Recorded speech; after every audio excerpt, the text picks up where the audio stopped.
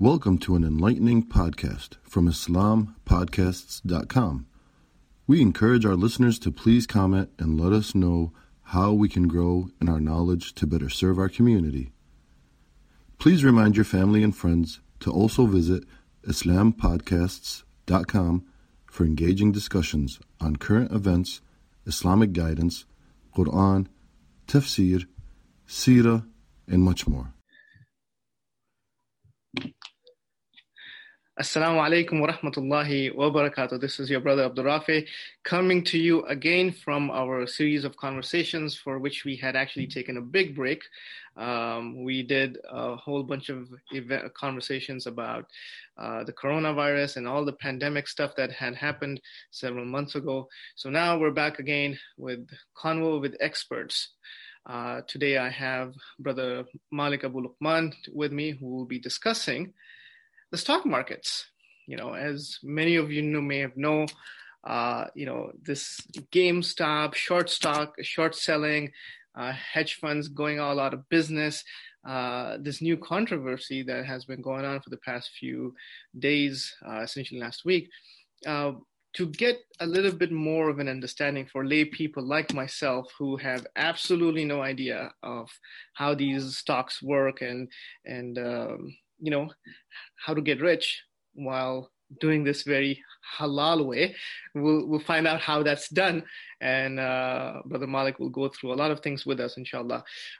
We'll discuss the halal and haram, Islamic finance. We'll discuss the issues of what stocks, how Islam looks at stock markets and stock companies or partnerships, etc. A little bit later, at the end, almost at the middle of the show. But before we get into that, and that's the topic I would like all of our audience to hang on for and concentrate on, inshallah. But before we get to that, the main issues here, let's talk about how this all came about.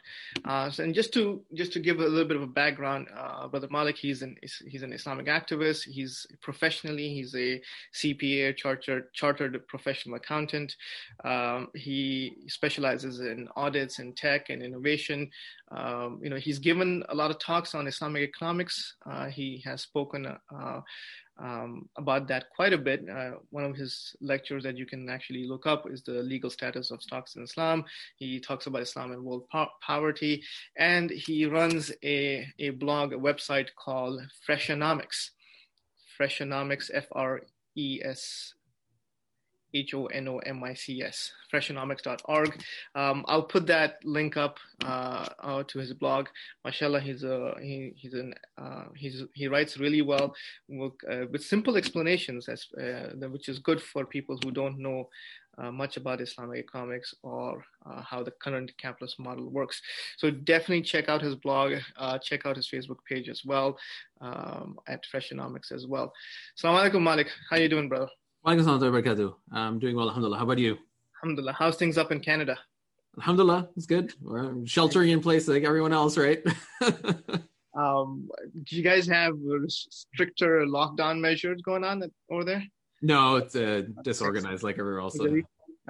Yeah. Does the no one can figure out what because we don't have states or we have provinces. So in province, the provincial leader, the premier, we call him here, they don't know what they're doing just as much as they don't know what they're doing in the states either, right? So, inshallah. All right, let's get down to business then. Sure, right? Sounds good. So,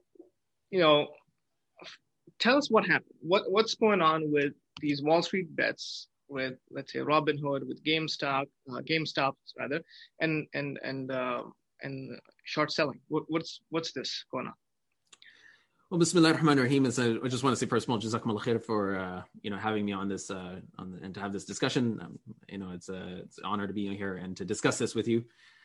So the first thing is that we have to go back to understand what's going on. Is that a lot of people start at the Wall Street bet side of thing and they see GameStop going up. In fact, that's where I started. But there was something that happened just before that, and that's the short selling, which you mentioned, right? So what happened was the hedge funds went in big time to short sell. So what is a short sale? Because most people understand like going long on a stock, meaning someone will buy a share of a company. They think like Tesla is going to go up. So they think it's going to go up because they believe in the future prospects of the company. So they go what is called going long, meaning they invest long-term because they think the stock is going to appreciate in value. Now, what these hedge funds did was, because it's a pandemic, because people are probably not going to go to the mall, they had a certain logic as to why they were going to short sell. But the short sell, what it does, it makes money when the stock actually goes down, right? So they were assuming that GameStop was going to go down because it's a pandemic and they're going to get wiped out, like a lot of the retailers, like J.C. Penney, for example, in the U.S. got wiped out, right? So then what happened was, now there's something weird in capitalism because it kind of, as you know, the capitalist system doesn't really necessarily deal with reality a lot of the time. So they have when it comes to stocks, that stock can exist in two places. So they were able to do the short sell.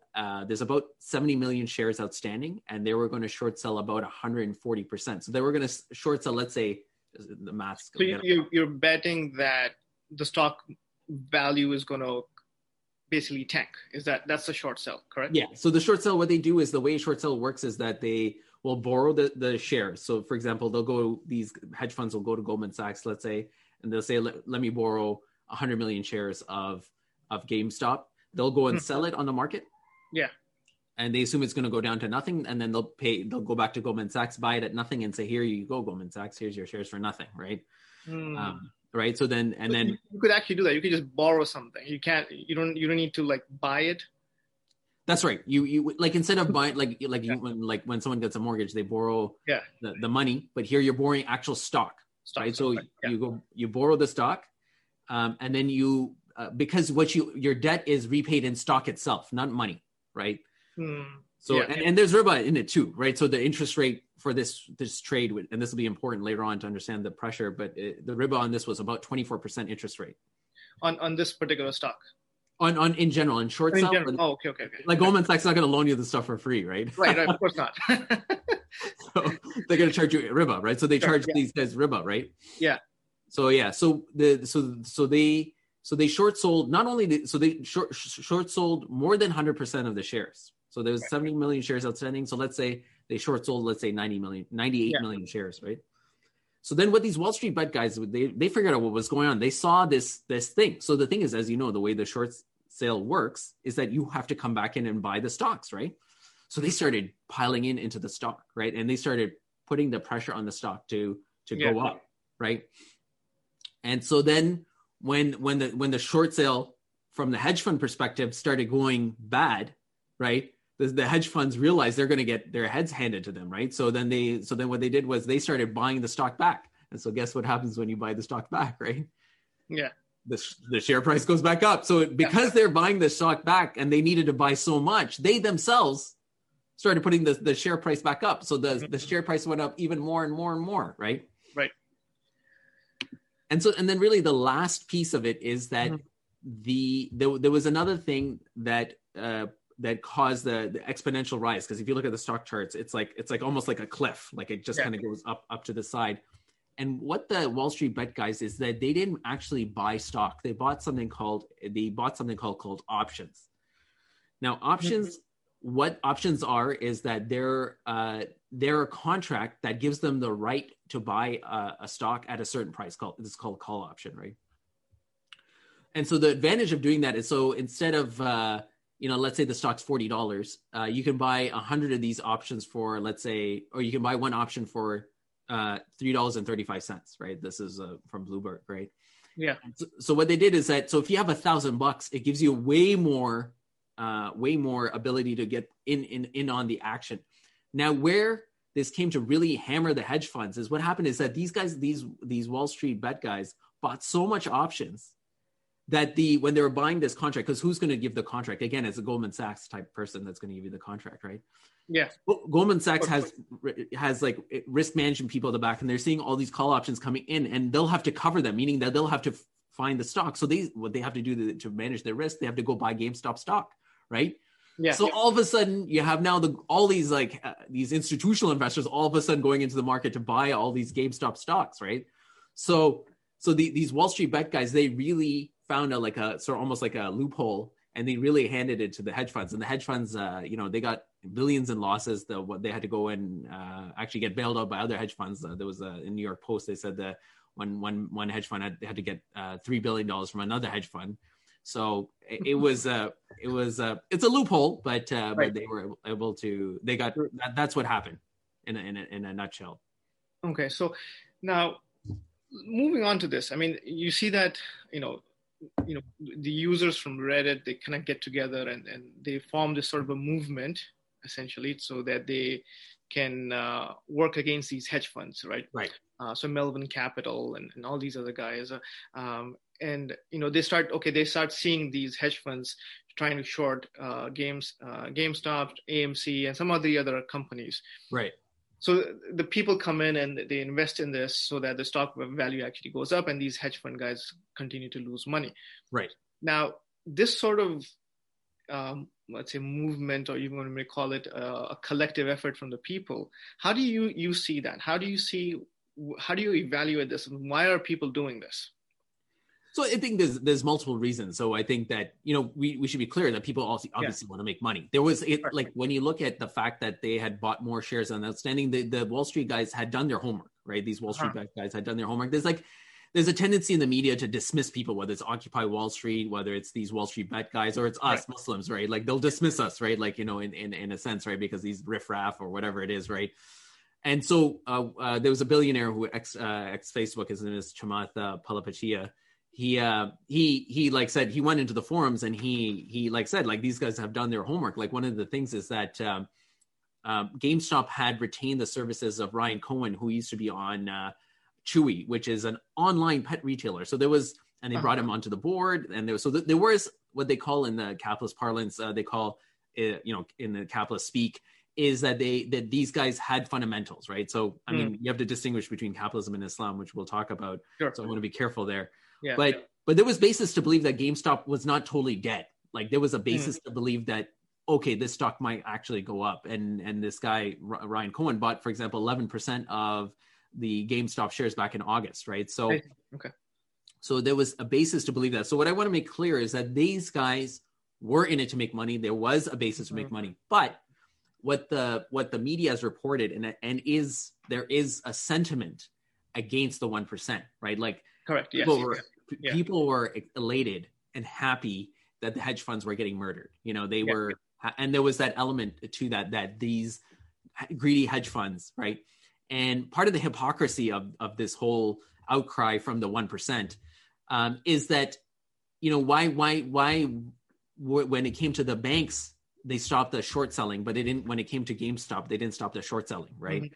Like back in 2008, Andrew Cuomo, who was the attorney general back then in New York, he was like, this is like looting after a hurricane, right? So something to that effect, right? But where was that outcry now for GameStop, right? I mean, it's a pandemic, right? Like why are you like allowing this type of, like people are going to lose their jobs. It's going to be like bad, as we know in the US, in Canada, we have healthcare. We know in the States, you don't, right? Like if you lose your job, you're done, right? So, there's this kind of dual kind of thing. So when a lot of the sentiment on the ground was that these things, it's also like a comeuppances, like meaning it's like these hedge funds get bailed out when they're going down, and so we want to hand their head to them. So there's also that element of it where it's it's kind of justice, right? So, just desserts. It's interesting that even Elon Musk, a billionaire who essentially supported the people.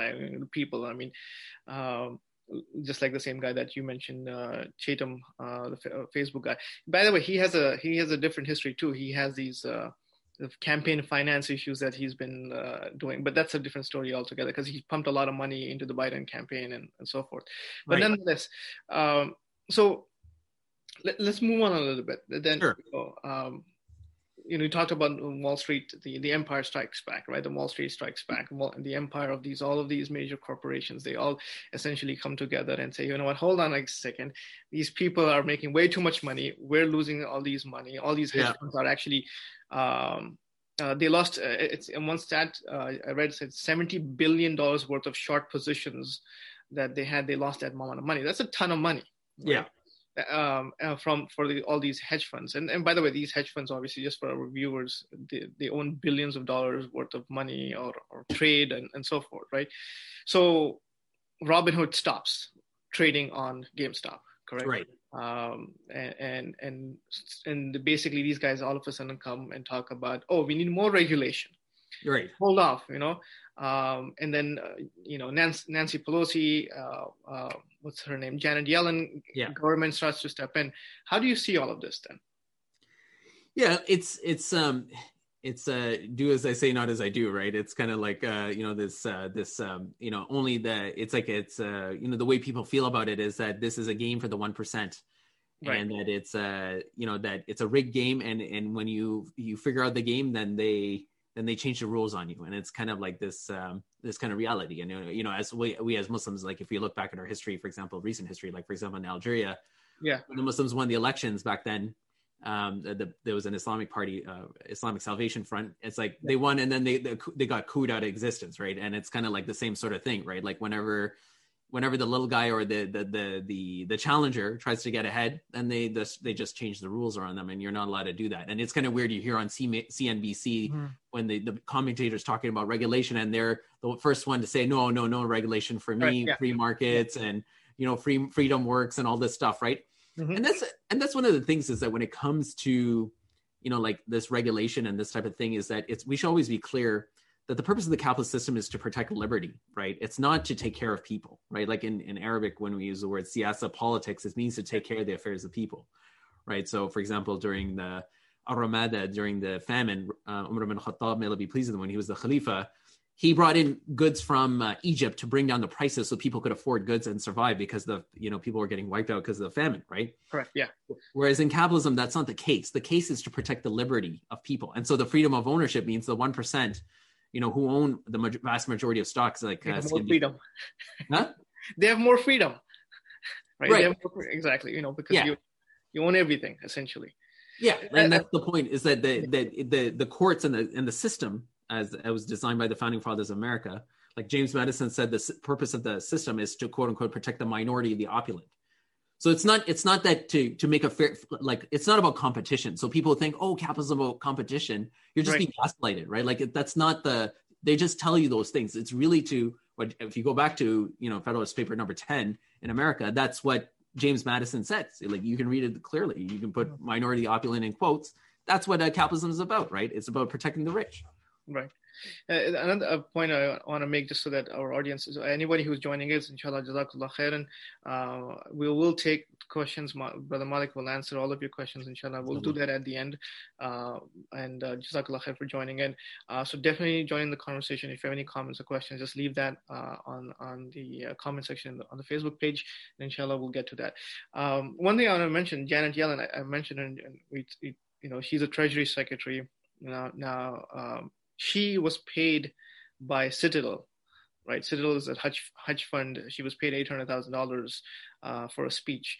All of these people who work in big business, they eventually get into government, and then they're supposed to regulate the same business that they used to be part of, or they at least helped gain profits for them. Citadel last year made $6.7 billion on the market volatility. Yeah.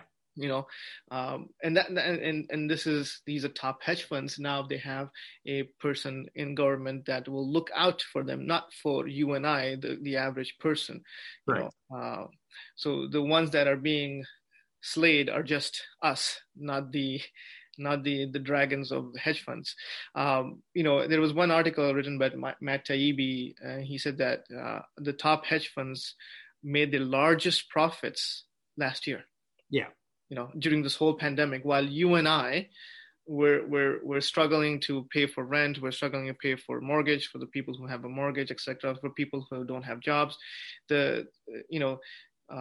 majority of the people are getting squeezed, while these hedge funds are able to make billions of dollars, and this is all legal, correct, Malik? This is completely legal. Absolutely. And that's it. It's understanding that this that who, like as you pointed out, Janet Yellen, or whoever's in the White House, or wherever it is, that they work for a certain they work for a certain group of people, right? So in the Obama White House, for example, Google was was there almost like every week, there, and magically they didn't get, prosecuted under antitrust, right? Even though they did some egregious stuff. And that's it is. Like, in fact, the the way one of the main fundraisers for Obama second term was Google, right? Mm-hmm. So magically, no antitrust action. But in Europe, Google's been censured quite dramatically, like $2 billion in fines. So which one is it, right? So so this kind of gives you an idea of that, and as you said, and one of the big things that even more broadly, when you look at the CARES Act, which was passed back in March. Mm-hmm. Even Jim Cramer from Mad Money on CNBC, he's a hedge fund. He was a hedge fund guy himself. Correct. He said this is the biggest transfer of wealth. Yes. From the 99% to the 1%, right? So when that CARES Act went in, even though people like Bernie Sanders and AOC were behind that and were supporting that, when you look at the fine print, it's really these trillionaires and billionaires that are getting all that money. And Matt Stoller of he has a book called Big, which is about monopolies, but he also is on Substack with Matt Taibbi. Mm-hmm. He put it at 6 trillion. That was the amount of wealth that these guys got, because basically they got interest-free loans from the Fed. And that's what, when you're talking about why the hedge funds or the big banks, why they're making record profits. Hey, but we're getting $600. We just got $600 2 weeks ago. Yeah, that's right. Good stuff, man. I believe, right? So it'll pay for gas and electricities. Yeah. Man, that's $6 trillion. Yeah, 6 trillion. That's what they. And some even put it up to even as much as 10. But Matt Stoller he puts it down to 6 trillion. Yeah. And so that is the reality of the system. Like that's who government works for, and that's who gets paid. And that's why, so it should be clear that this is not real. Like in a sense, it's not like they're doing any kind of real economic activity, as you talked about. Correct. Yeah. What is the real value these guys are adding, right? So for example, when you think about, a teacher who goes to school and, barely, makes anything like 30,000, right? Like they're actually doing something of value, but what these guys are just trading paper, right? Mm-hmm. And that's what it is. They're just getting all this liquidity from the Fed, which is making money, money out of nothing. And this is where the profits are coming from. So, it's interesting. 2 points there. Then, you mentioned Google. Google comes to save Robinhood, right? Robinhood's rating drops to 1-star rating. Yeah. Because people leave all these bad comments. Google starts deleting these 100,000 comments that dropped its rating to 1. Right. So you have other businesses coming to save these other businesses, these other hedge funds. Right. Similarly, you see government doing the same. So it's a whole cabal of big business and government working just for the benefit of the 1%. So that they end up keeping the wealth concentrated among themselves, essentially. And in this case, much of the wealth is fake, really. Right. Yeah.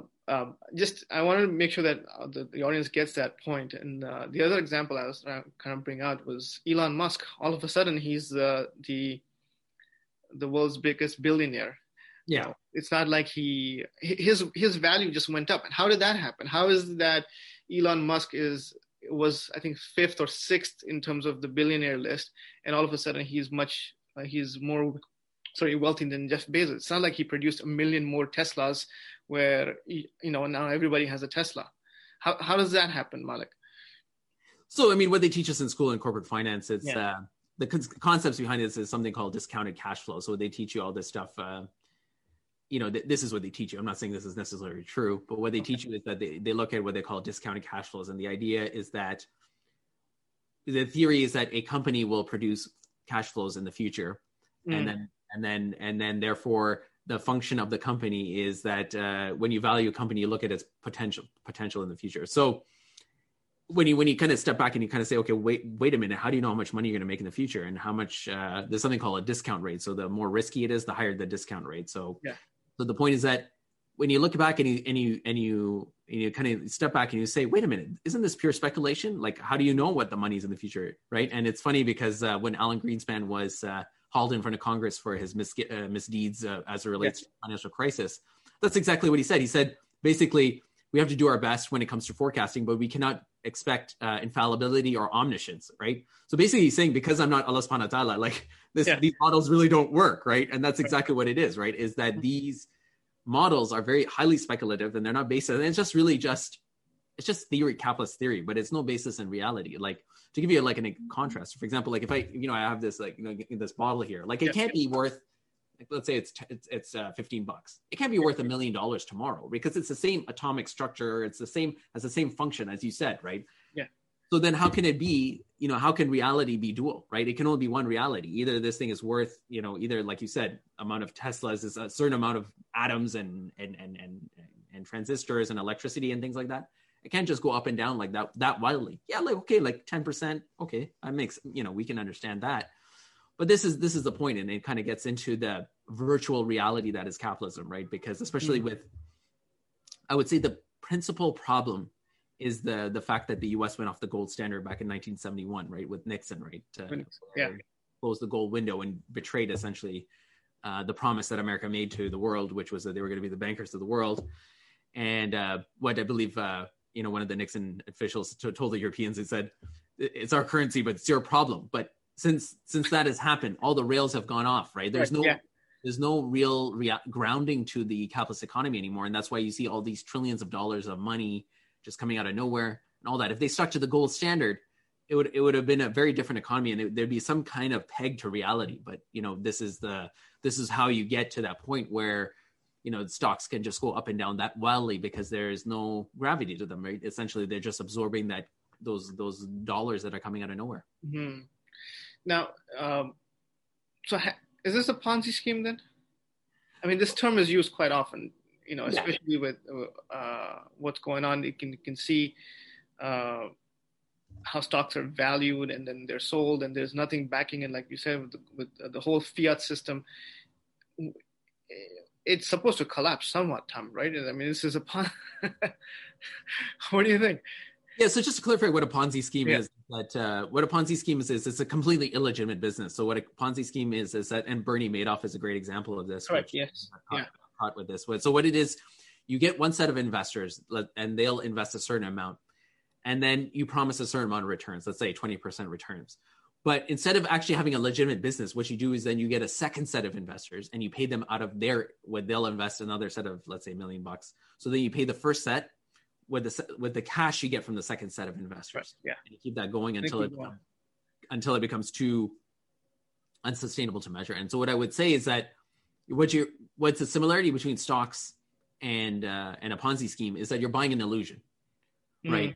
Right? Is that there's a gap between what is the net realizable value of what the company is really worth in sort of real terms, and then what is called a market capitalization, right? So you can see that clearly with GameStop, right? Like GameStop, the point is that like when Elon Musk, he tweeted gain stonk, and then $8 billion worth of market capitalization came out of nowhere, right? So obviously that's virtual wealth. It has no basis in reality, and it doesn't really exist, right? Sure. So that's it's the same corner store with the same stock value, that same sort of stock on its shelves, right? Nothing has changed, but its capitalization just somehow got overinflated. So just to go into this a little bit, who determines this capitalization?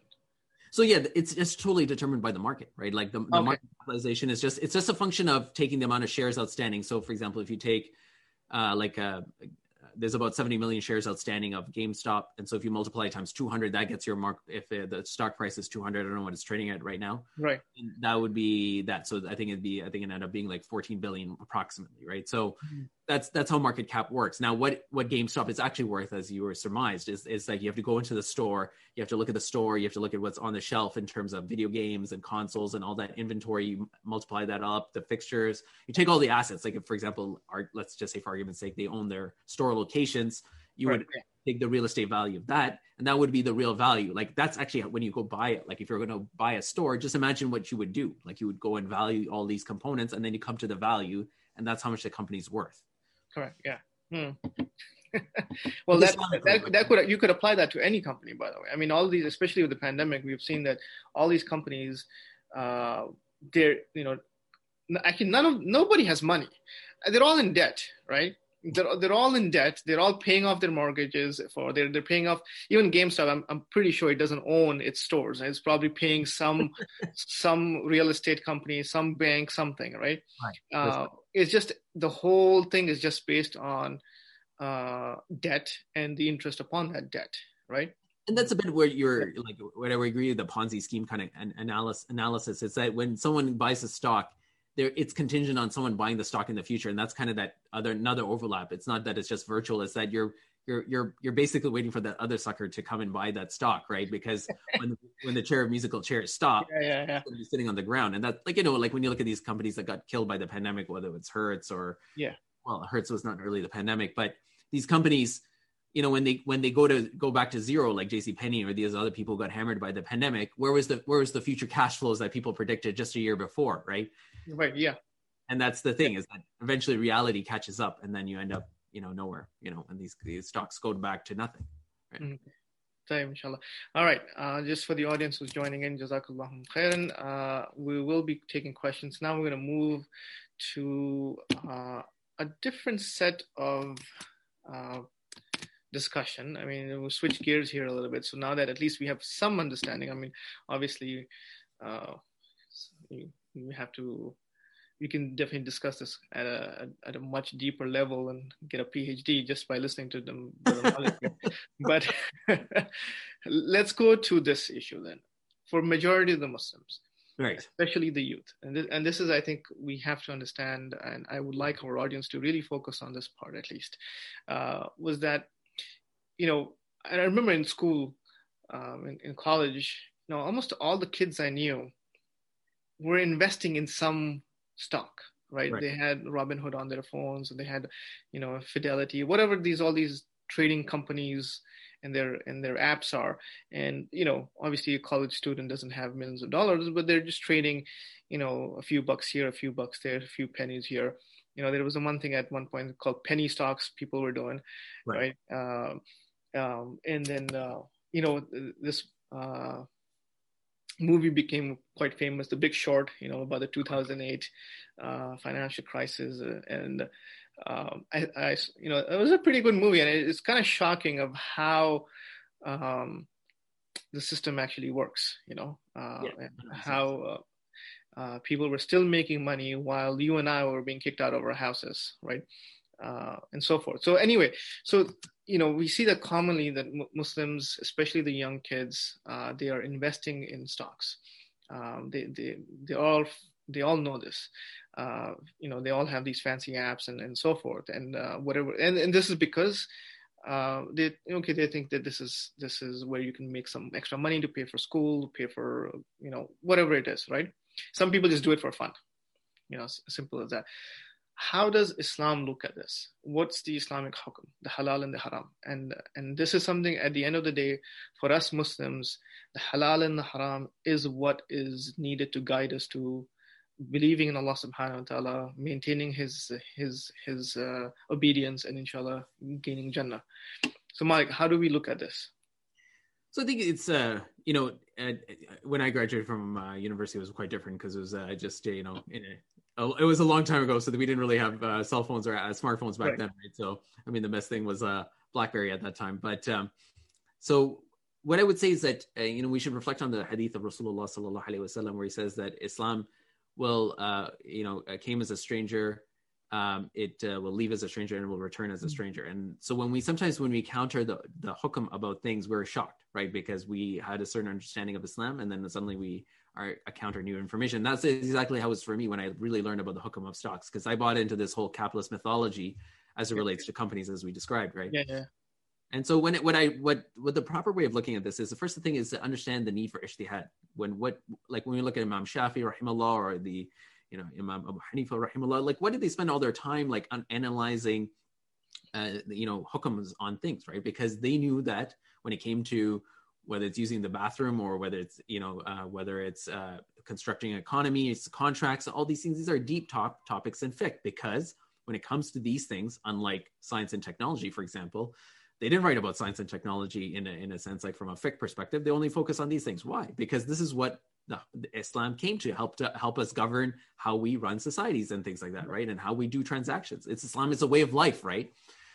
And so when it comes to the issue of stocks, what we have to do when we make ijtihad, we have to study the reality of the stock contract, and we have to then look at the relevant evidences, the adillah from Islam, right? So what the right area to look at is partnership contracts, right?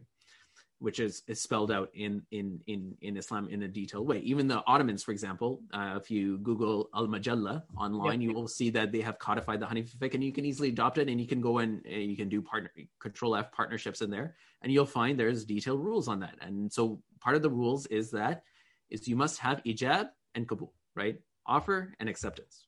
So this is in finalizing a contract. I mean, when you're forming a partnership, is that, just to be clear, right? Yeah. Okay. Exactly. So like when you, just like you see it, like we've all either married or been to marriages, right? So is that you see there's an offer and acceptance, right? So between the husband and the wife's representatives, there's an offer and acceptance of a contract. So similarly, there's a similar kind of process when it comes to when it comes to partnerships. In a partnership structure, there must be two sides, two human beings involved, where there'll be an offer of partnership and then an acceptance of partnership between two real people. So if I was going to get in partnership with you, we're going to start a medical technology company, I would offer you partnership, we would agree, and you would accept or reject, and then we'd come down and form this contract, and then that would be the way forward. Now, when it comes to the stock contract, where it fails that understanding is that when you look at the IPO process, the initial public offering process, this is where a private company will become a public company and get listed on the stock exchange. Lots of regulations, a lot of hurdles to come through, a lot of auditors and investment banks, and there's a huge process, and I'm not denying any of that. But where the car goes off into the ditch from an Islamic perspective is that when someone buys a stock from Facebook, or someone buys a like IPO in Amazon or Facebook, they're not partnering with Zuckerberg. They're not partnering with Amazon. Even the board of directors are not a wakil, or they're not a representative of those people, right? What they're partnering with is a corporation, right? So there's an offer from a non-entity, like a non-human, and then the acceptance is with then you accept that, right? So there's an acceptance but no actual offer, because in Islam, the offer must come from a human being, right? So it must come from there must be a vocal offer, meaning it can be in writing, can be from an agent, it can be from something, but there must be another side to that contract, just like in a marriage, right? Right. Like you can't have a marriage without the other side, right?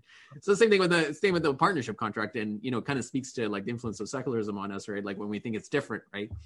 But it's not different. It's the same thing. There must be a human being on the other side of it, and this is the bedrock. So what another dimension for us to think about is that where this goes to accountability, right? So for example, who's accountable for Facebook? Who's accountable for HSBC, for example? So HSBC, for example, recently got trouble. Matt Taibbi reported this as well, about how they were laundering money for the Sinaloa cartel, one of the cartels in the state. Yes, they were. Yeah. And they got fined $1.9 billion. But who went to jail? Nobody, right? Because no one's in charge, right? No one's accountable. Islamically, it doesn't work like that. We know the foundation of Islam is the Yawm al-Qiyamah. Like it's like one of the pillars of Iman, right? If you don't believe that, you're not a Muslim, right? Correct. How can you have a contract where no one's accountable? Like on the Day of Judgment, when these corporations do crimes, who's in charge, right?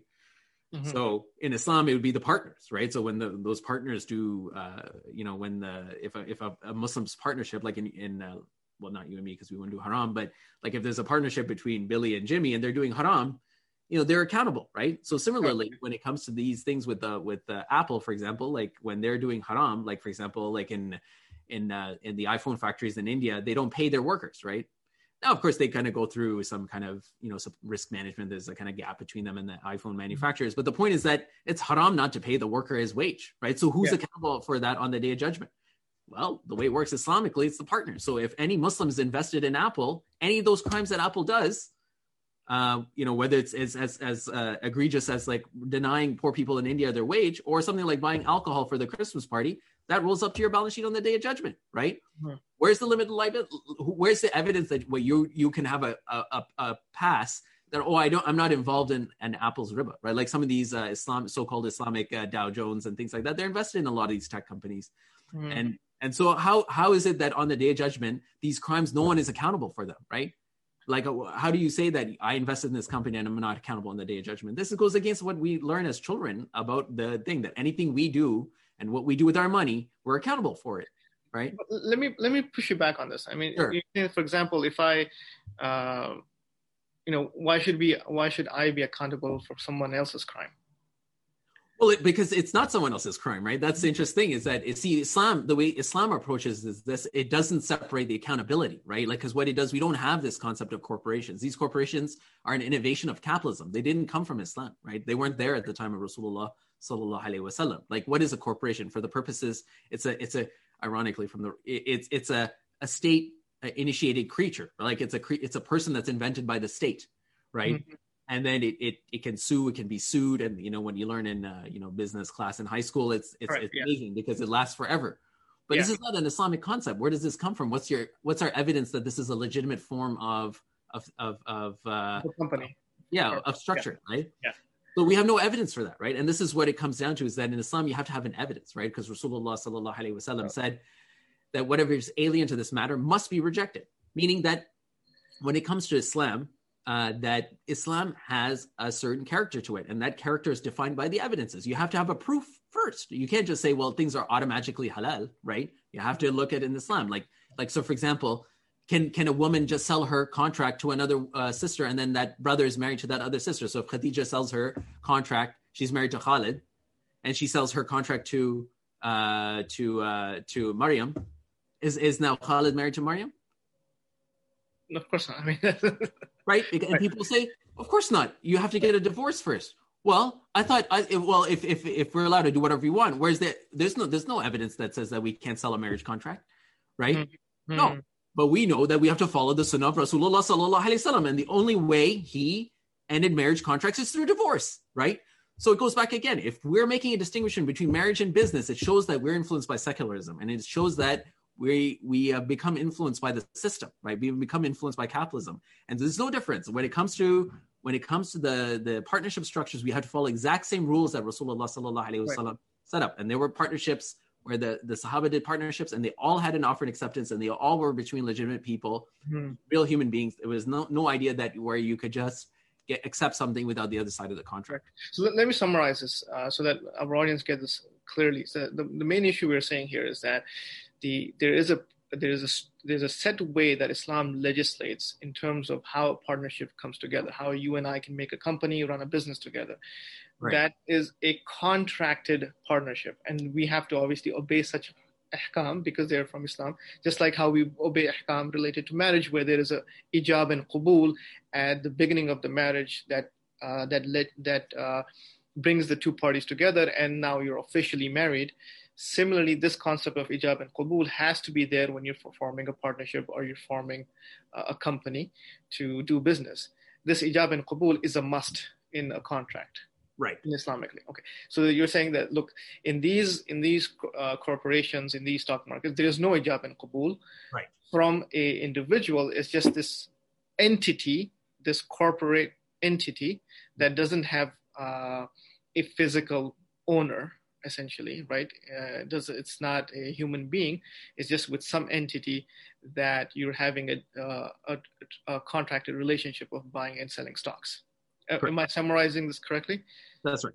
Correct. Yes. So let me add one more point here. I think it's worth noting, especially this issue of how a corporate, for example, especially in capitalism, the idea of a corporation being a person is defined. Right. So that the person, this entity is now a person that can be sued, that can be taken into account, and so forth.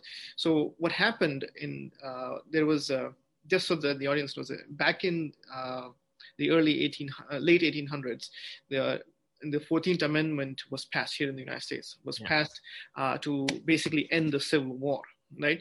And to give equal rights to Black people. Right. And this is, we talk about the 14th Amendment as being the constitutional right that Black people had or were given so that they were considered full human beings and equal rights and ending of slavery.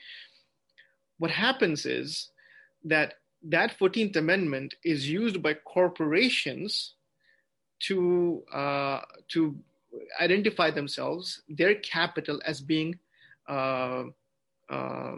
people who have life, liberty, and so forth, right? So the state says, okay, fine, we'll now apply the 14th Amendment to these corporations, and by 1890 to 1910, there were about 300 cases that were brought in front of the court using the 14th Amendment to say that the corporation is a person with a person as an identity.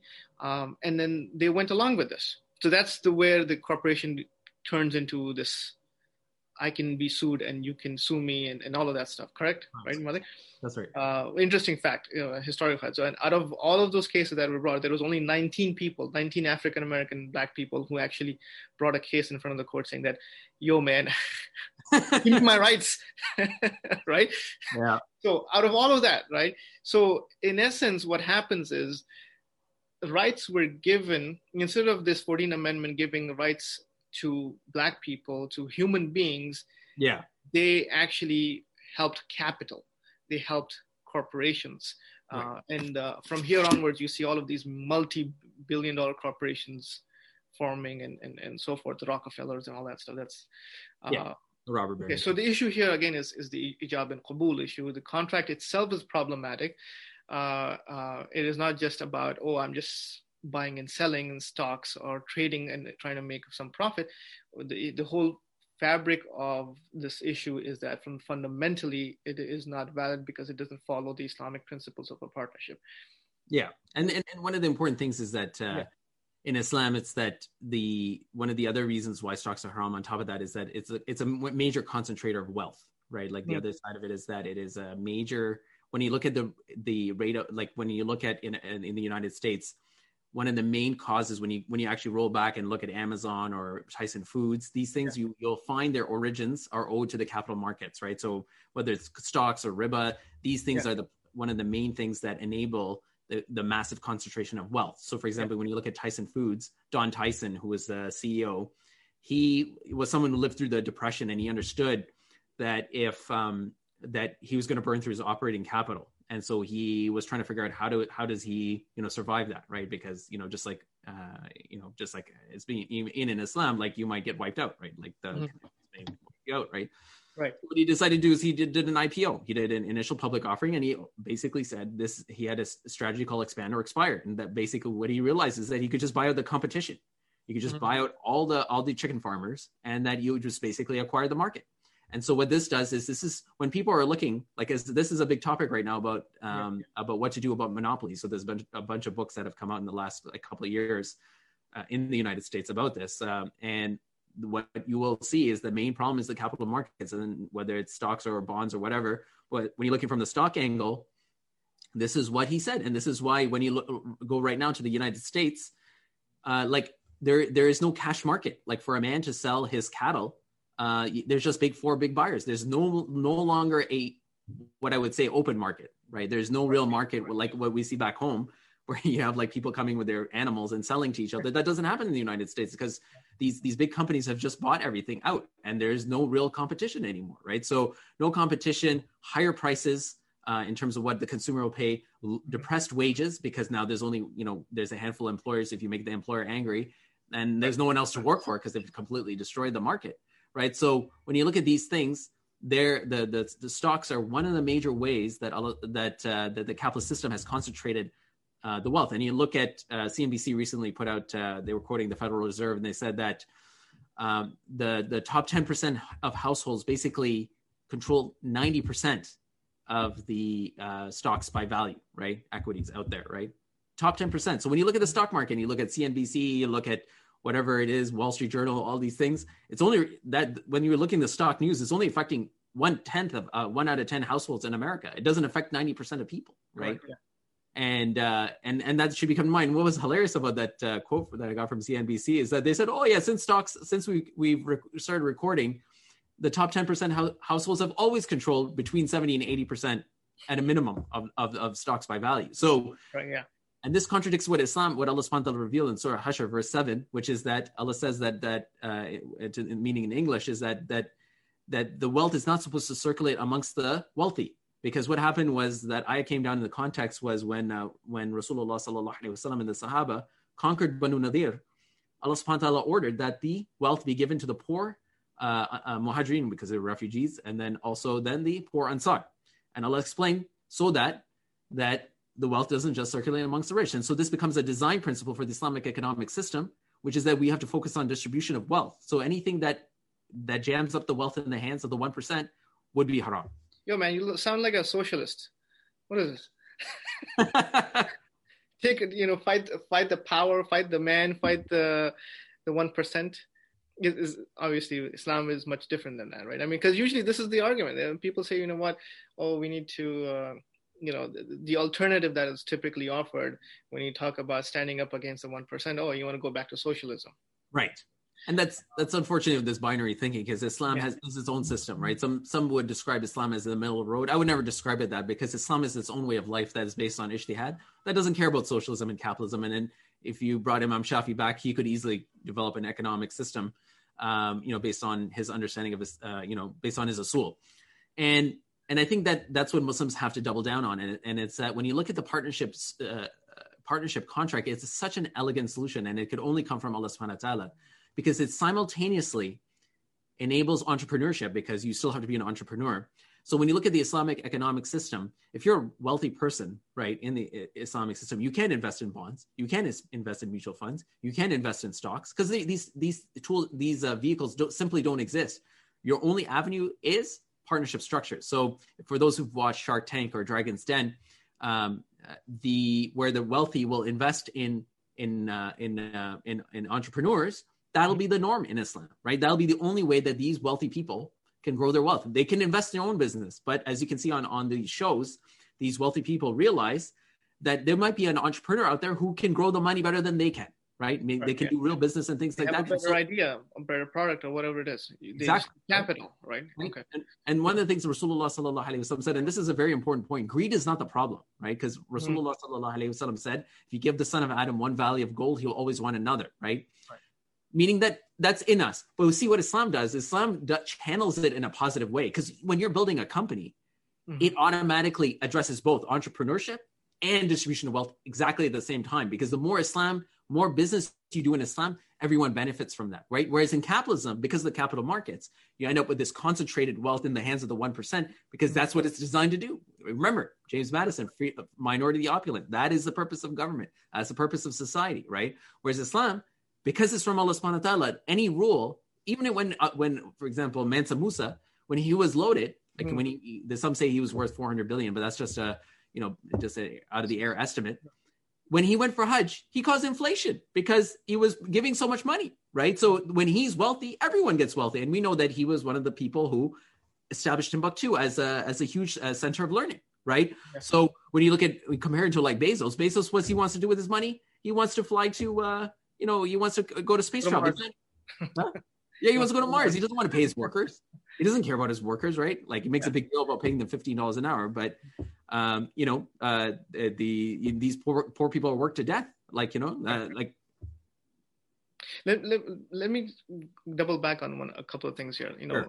So where you said like the contract is not valid, it's haram. This, buying and selling stocks is not according to Islamic principles, but we have a lot of contemporary scholars who say this is halal. And we have, these so-called Islamic finance companies, mutual funds, and, like Amana Mutual Fund and all that stuff, no need to name names, but there are all these companies, these modalities of investing in the current stock market. And they say, look, this is halal. These are your halal options of investing in stocks while being halal. What are they missing? What have they not understood about this, and how is that they're saying this is halal? So, I mean, their understanding is that, again, it comes back to the idea that things are automatically halal. Like the Islamic finance movement is based on this incorrect opinion, which crept in prior to the colonization. Like the weak understanding of Islam, this was shared by the Ottomans. And it led to part of the reason why you and I are speaking English and not in Ottoman Turkish or in Arabic, right? So it's like, the idea is that the Ottomans had a weak understanding of Islam, and that this kind of unfortunately has continued in the Islamic. Yeah. And so that goes back to what I said about what Rasulullah sallallahu alaihi wasallam said about anything that is alien must be rejected. And he also warned us about not following the sunnah of the Jews and the Christians and the Romans and the Persians, right? So in a separate hadith, he warned us that we would follow the Jews and Christians even to a lizard hole, right? Meaning that this is a dangerous thing to follow the manhaj of the Jews and Christians. And what is their manhaj? It's capitalism, right? They've abandoned the Christianity. They've abandoned the Jewish ideas, and they've followed capitalism, secularism, right? Europe secularized, and all the Ahl al-Kitab adopted this new deen, right? And so Rasulullah sallallahu alaihi wasallam has especially warned us from doing this, right? So I would say is that don't let the reality define your thinking. Like, we need to go back to the usul, we need to go back to the usul fiqh, and we need to look at these principles fresh, right? And that is, you must make ijtihad. You can't just automatically do that. And you look at a lot. I was looking at some of these Islamic funds, and they invest in Apple, and Apple makes billions in riba, billions, not like chump change. Like, they make net 800 million in riba, and they spend billions on riba, and then they make billions on riba, because these guys are awash in cash. Mm-hmm. And so, like, how do we justify this? We know that, the cursed is the one who gives riba, cursed is the one who takes riba, right? From the hadith, right? So how do we justify this? So, but you can say somebody can come along and say, look, I'm not investing in riba, I'm only investing in stock. Right. How do you answer that? Well, that's, again, it goes back to that issue that things flow up. Like, how do you disconnect that thing? So some people will say, well, I give it in charity. Well, you're on your record, it still says, so-and-so has dealt in riba, because you bought this company. And because on the day of judgment, we're accountable for all our investments. Allah will ask us about our wealth. Right. So it comes on your tax returns, interest earned this much while you earned. Okay. Well, so the tax returns on the day of judgment. Tax returns on the day of judgment. Yeah. But, I find that, you're saying that, look, it's kind of saying that, look, it's as simple as these are incorrect ijtihadat, where some contemporary scholars have said Islamic finance, mutual funds, and all of that stuff is allowed because they haven't looked at the issue properly. Right. They're not looking at the contracts properly because they don't meet the Islamic standards for the contracts. And secondly, the reality of a company, of how a company is formed, is completely different in capitalism and how these stock companies work versus in Islam. So from that basis, this becomes a incorrect trade, right? A haram trade for us to be involved in. And I hope that, this is understood well for our viewers. And inshallah, if the brothers or sisters who are watching, if you have any questions on this, definitely go just comment on the page and ask your questions. But what you're saying is not common. Let's be honest, right? Yeah. Majority of the people are involved in this, specifically Muslims, are involved in some sort of investments and so forth. They don't realize that these are all as problematic as you have described. The question then is, what's the alternative, right? I mean, if you're saying even the Islamic finance supposed to be halal, but even they have to, take a incorrect or a bendy, crooked road to halalify something, correct? Yeah, that's a good way to put it. Excuse me. So, what do we do then? I mean, what do we do? Yeah, so I mean, this is your own ingenuity, right? So it's like you have to kind of look at the ahkam, and you have to look at that. So especially in the United States, I mean, there's a lot of opportunity there, like in terms of, so brothers can get together, form an Islamic partnership and buy a house, do flip houses. There's like different markets where you can get in, with a much lower capital, like depending on where you can come into the United States. Like, so Idaho is much cheaper than say San Francisco, right? For example, like to flip a house there. The other thing is like metals, like as long as, when it comes to gold and silver, you can do hand to hand. Like if someone invested at, $1,000 in 1971 in gold, they'd be doing very well right now. Right. So, and there's other metals like platinum, palladium, these types of things, kind of resources, stuff like that. Also, like brothers are like, there's a lot of brothers who, hustle, like they do businesses. So, why don't we get together and help them and invest in them? There's a lot of rich brothers in the States, doctors and things like that. Yeah. Right? I mean, I find that very easy to get around. I mean, if you want business, you can run a halal business without even getting into all of this stock stuff or interest stuff. It's easy. I don't see why people try to make this so complicated, really, right? You have your local, back in the 60s when 60s and 70s when your chacha opened up a little convenience store, right? or back in the India, Pakistan, or wherever in the Arab world, people just collect money, take loans from their family members. They promise to pay them back, and you can do all of that stuff. I don't see why we have to compromise our akhirah just for some stocks. Yeah, absolutely. And that's the thing, is that you have to hustle, right? Like, I mean, the thing is that this sort of misunderstanding that, in capitalism, that you can just, just sit back and collect the rent checks. This is just a mythology. Even the rich people, they hustle. Like, even like billionaires, these hedge fund billionaires, they'll wake up at Fajr, like 5 o'clock, and work right from Fajr till Isha, right? And and even during their meals, they're having dinner with a client. They're not with their family. So, we shouldn't be like deluded into thinking that work is hard, and that's just how it is, right? And so you have to hustle.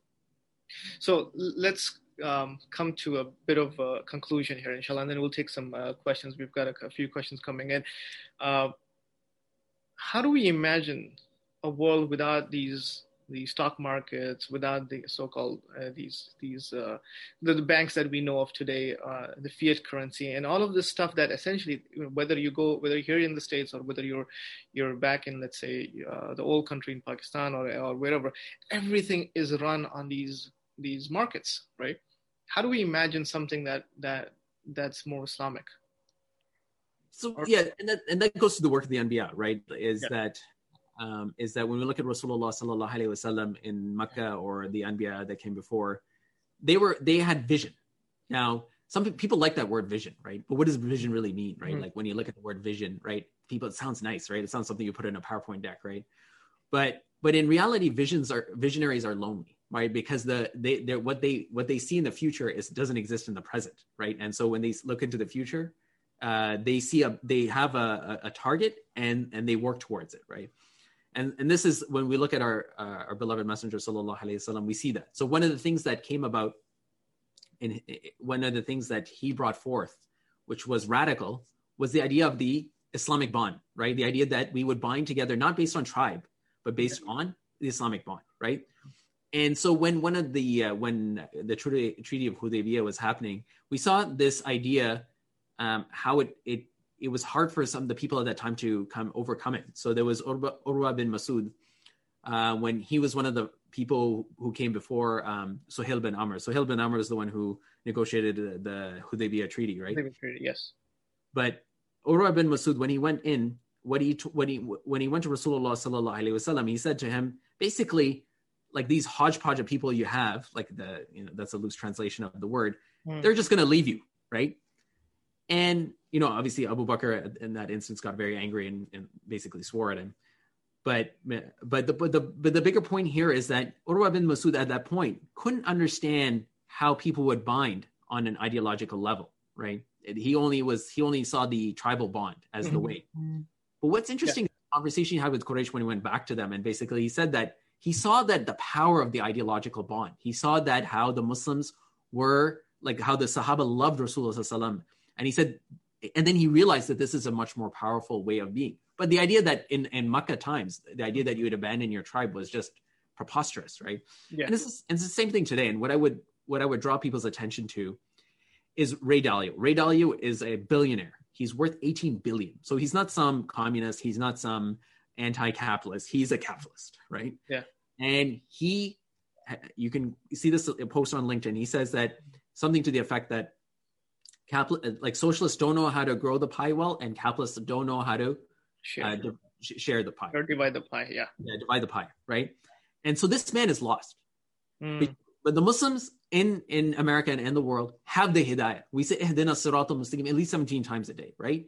We have the guidance. And this is the point. This is what it means to have a vision. There's people like Ray Dalio who are billionaires, and there's people like in your work, there's people in your classroom who are looking for answers. They know capitalism doesn't work, just as Ray.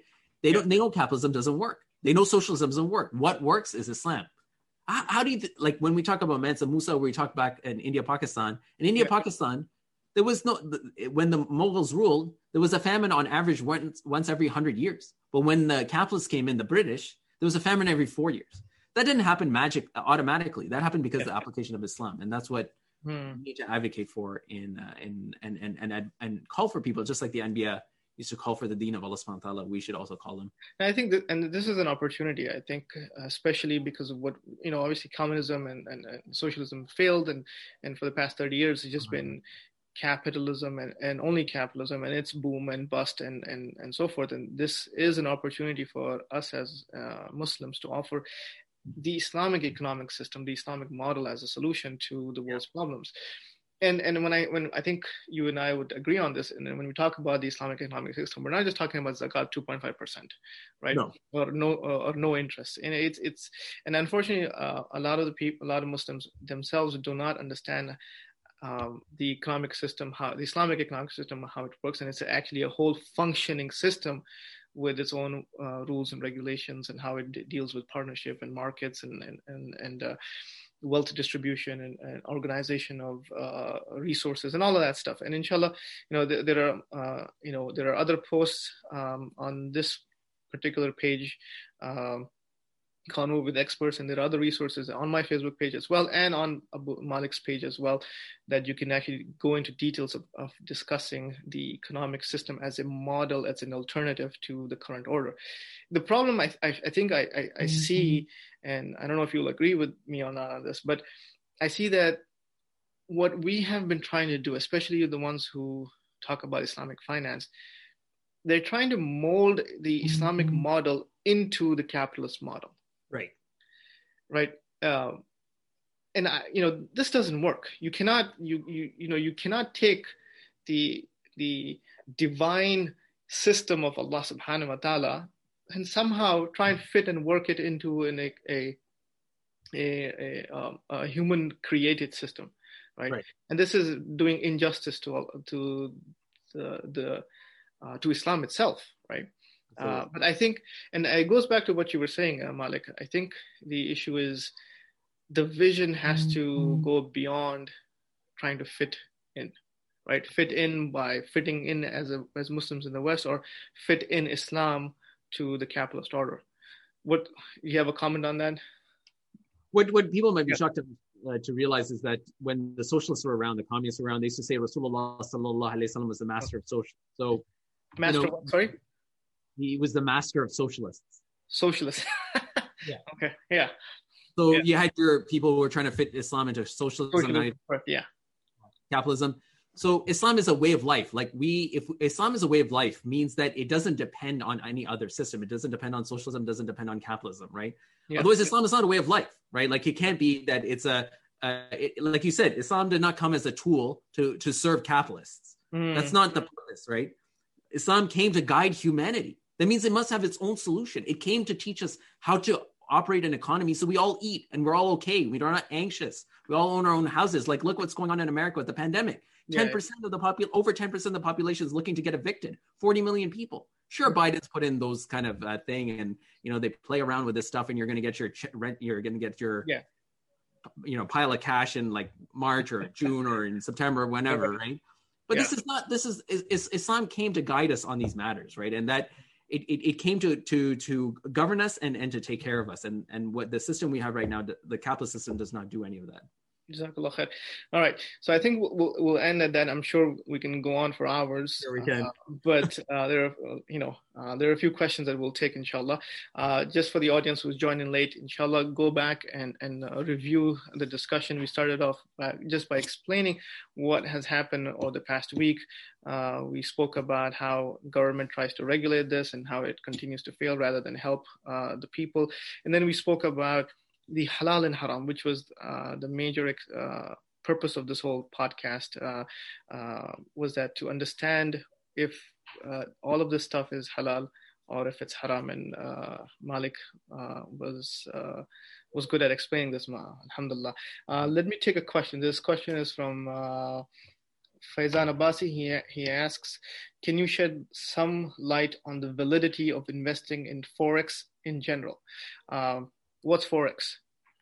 So when you're looking at investing in dollars, like foreign exchange, that's Forex.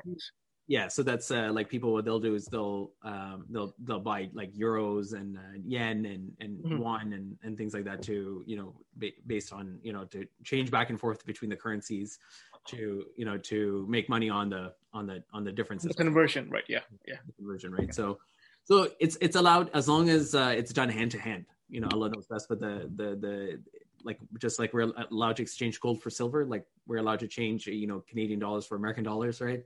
Yeah. And so, but the thing is, it has to be done instantaneously, and you must be able to, once you should be able to instantly, you know, kind of dispense of it. So, and to be honest, like you need to be able to do that. Like if you want to time market moves and things like that, you have to do it instantaneously. So it should be, have instant access to that. Yeah. And you can only go long. You can't go short. As we explained, short selling is haram because short selling involves riba. And right. Let me add on to that question. So, for example, when we send money, let's say I got to send money to India, the currency exchange. I'm just sending money to India through, let's say, Western Union. This is okay. Again, you have to analyze the transactions, and then you have to make sure that, you know, that ideally it's the same currency that goes from here to there, and then there's no delay on the. There's no delay. So because if there is a delay, there is interest, there is added money. Well, it breaks the rule that it's hand to hand, right? Like so because of the hadith of Rasul Sallallahu Alaihi Wasallam when he says the exchange gold for gold, silver for silver, barley for barley, hand to hand. Yeah, hand to hand. That's the hadith, correct? Okay. So, let me take another question here. This is from Pervez Daruwala. He asks, what do you say about the maxim that the default in financial transactions is permissibility unless you can prove otherwise, is permissible unless you can use otherwise? He says the question above is for transactions are not explicitly prohibited. Yeah, so that goes again back to what we talked about earlier about the Ottomans. The Ottomans had this, you know, weak understanding of Islam. That the default in actions was permissible, right? And they gave a number of evidences for that. But we know that, like, for example, when Rasulullah sallallahu alaihi wasallam, when one of the Sahabis was on his deathbed, and the wahi had not come down yet about, for example, for inheritance, right? So he sallallahu alaihi wasallam didn't answer him about how to divvy up the inheritance. He waited till he got the wahi, and then he told him the hukam, right? So in addition to what I mentioned earlier in the discussion, which is that you know, when it comes to you know, what is alien to this matter must be rejected, because that hadith alone to me is the most direct. Because that means Islam has a certain character and the kufr has a certain character, right? And what's the boundary between the two is the evidences. So if you don't make ijtihad, how do you know what is alien and what is native to Islam, right? Like based on that hadith. Because the Rasulullah is saying if this is alien, like corporations, as we discussed, are alien to Islam, it must be rejected, right? Because there's no basis to say that a corporation is Islamic, right? So what is compulsory is for us to make ijtihad. Things in their default, neither halal nor haram, right? They're just unknown until you make the ijtihad. Now, I think the question is good because this is a very commonly held opinion among Muslims that every shay or everything is halal, or every action is halal, unless there is a hukum specifically saying it's haram. Right. That's an incorrect understanding of the maxim. It's unfortunately used a lot of times, even by well-trained people, but this is an incorrect understanding. By default, to your point, things in their default are halal. Things in their correct, exactly. So your actions, whatever you're doing, they are restricted by a hukum shari. Unless and until you know the hukum shari related to the action, then that becomes halal or haram. So they're always restricted. It's not just open game for all actions. No, because how is Islam a way of life, right? Like you're just going to absorb from capitalism. When we live under communism, we're going to absorb communism. When we live under the Persians, we're going to absorb their system. Like then Islam is not a way of life, right? Correct. It's I don't know what it is. It's just not a way of life. Correct. Which is different than in terms of shay or things which are automatically halal unless it is specifically prohibited.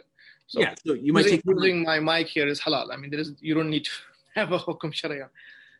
Right. Like a good example, if you get lost in the jungle and you eat a berry and you think it's okay, but then you get intoxicated, then you know afterwards not to eat that berry again, right? Because you know it's an intoxicant, but in its default, because you didn't know what it was, you're allowed to eat it, right? But until you find out it's haram, right?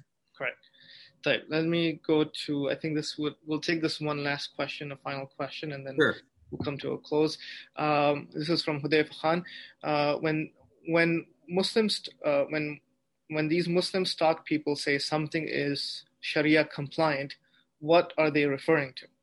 And how is it that these people that are going to school to learn Sharia and can neglect the principle of contracts? Ooh, Hudayfa Khan lighting some fire here. What it would warn, just to kind of make this to take this question productively, is we have to be aware of the capitalist system, right? What you witnessed in the United States in the recent election, I would kind of draw people's attention to that, is that the capitalists are experts in causing people who don't believe in its system to compromise, right? That's their deen is based on compromise, right? Mm-hmm. And this is what they did to the labor movement. When the labor movement was back in the 19th century, they were courting socialism and communism. They made a compromise movement, which was the unions. The unions were, they like rich capitalists like Marcus Hanna was Republican. Republicans actually supported unions, and they worked with Samuel Gompers, who was a union activist, right? And so they worked with them. And this was, and as long as communism was around, and the elite capitalists openly said, we just want to get rid of socialism. That's why we're supporting the unions. And so then when you hit Reagan and in the 80s and things like that, they got rid of the unions, right? And so we should be aware that we should never compromise our deen, right? That these kind of solutions that are seem half Islam, half capitalist are designed to make us comfortable, make us forget our real vision, which is to establish an economic system that won't just benefit Muslims, but will benefit everybody on planet Earth, because the capitalism is destroying the planet. Like in clothes and electronics alone, the amount of waste that is produced every year is 200 billion pounds. That's about if you look at an average weight of human beings, that's 1.6 billion human beings. Brothers and sisters, this is not sustainable. This system, and this is driven by the stock market, 10%, and it must grow 10% every year, right? So what we have to realize is that the human race and this system is not sustainable, and like the whether it's the sweatshops and the output, this is not sustainable, and we need Islam. The Islamic system must come back. It's the only hope for humanity. Jazakumullah khair. And I think that's a positive light to end on. Definitely the Ummah and the world does need Islam and an Islamic system, a different world order to bring back light to this dunya, inshallah. The light of Islam, the light of Allah subhanahu wa ta'ala. Jazakumullah khairan, Malik. Thank you for helping us to this discussion, inshallah. It was beneficial for everyone who listened. May Allah Azza wa Jal accept this as part of your rewards, Malik. Jazakumullah khairan again. We will keep the chat open for any other comments or questions. Myself or Malik will respond or have further discussions if people are still willing to discuss this topic. But definitely check out Malik's blog, Malik's website. It's freshonomics.org. Mashallah, he's pretty active. Listen to his lectures. He's got stuff on his Facebook page as well. So very easy to read, not difficult. For lay people like myself who don't understand stuff, mashallah, he's done a good job in explaining some of these things, and especially about in terms of laying out the Islamic economic model as an alternative. Jazakumullahu khairan, everyone. Jazakallah khair again, Malik. And everybody who's joined us, I hope this was of some benefit, inshallah. Keep us in your du'as, and inshallah, until next episode, Jazakumullah khairan. Assalamu alaikum wa rahmatullahi wa barakatuh. Assalamu alaikum wa barakatuh. Thank you for listening to this podcast. Podcasts on current events, Islamic guidance, Quran tafsir, and seerah are available at islampodcasts.com, as well as on iTunes. Rate, review, and comment, and let us know how we can grow in our knowledge to better serve our community. Please subscribe, share, and tell a friend about islampodcasts.com.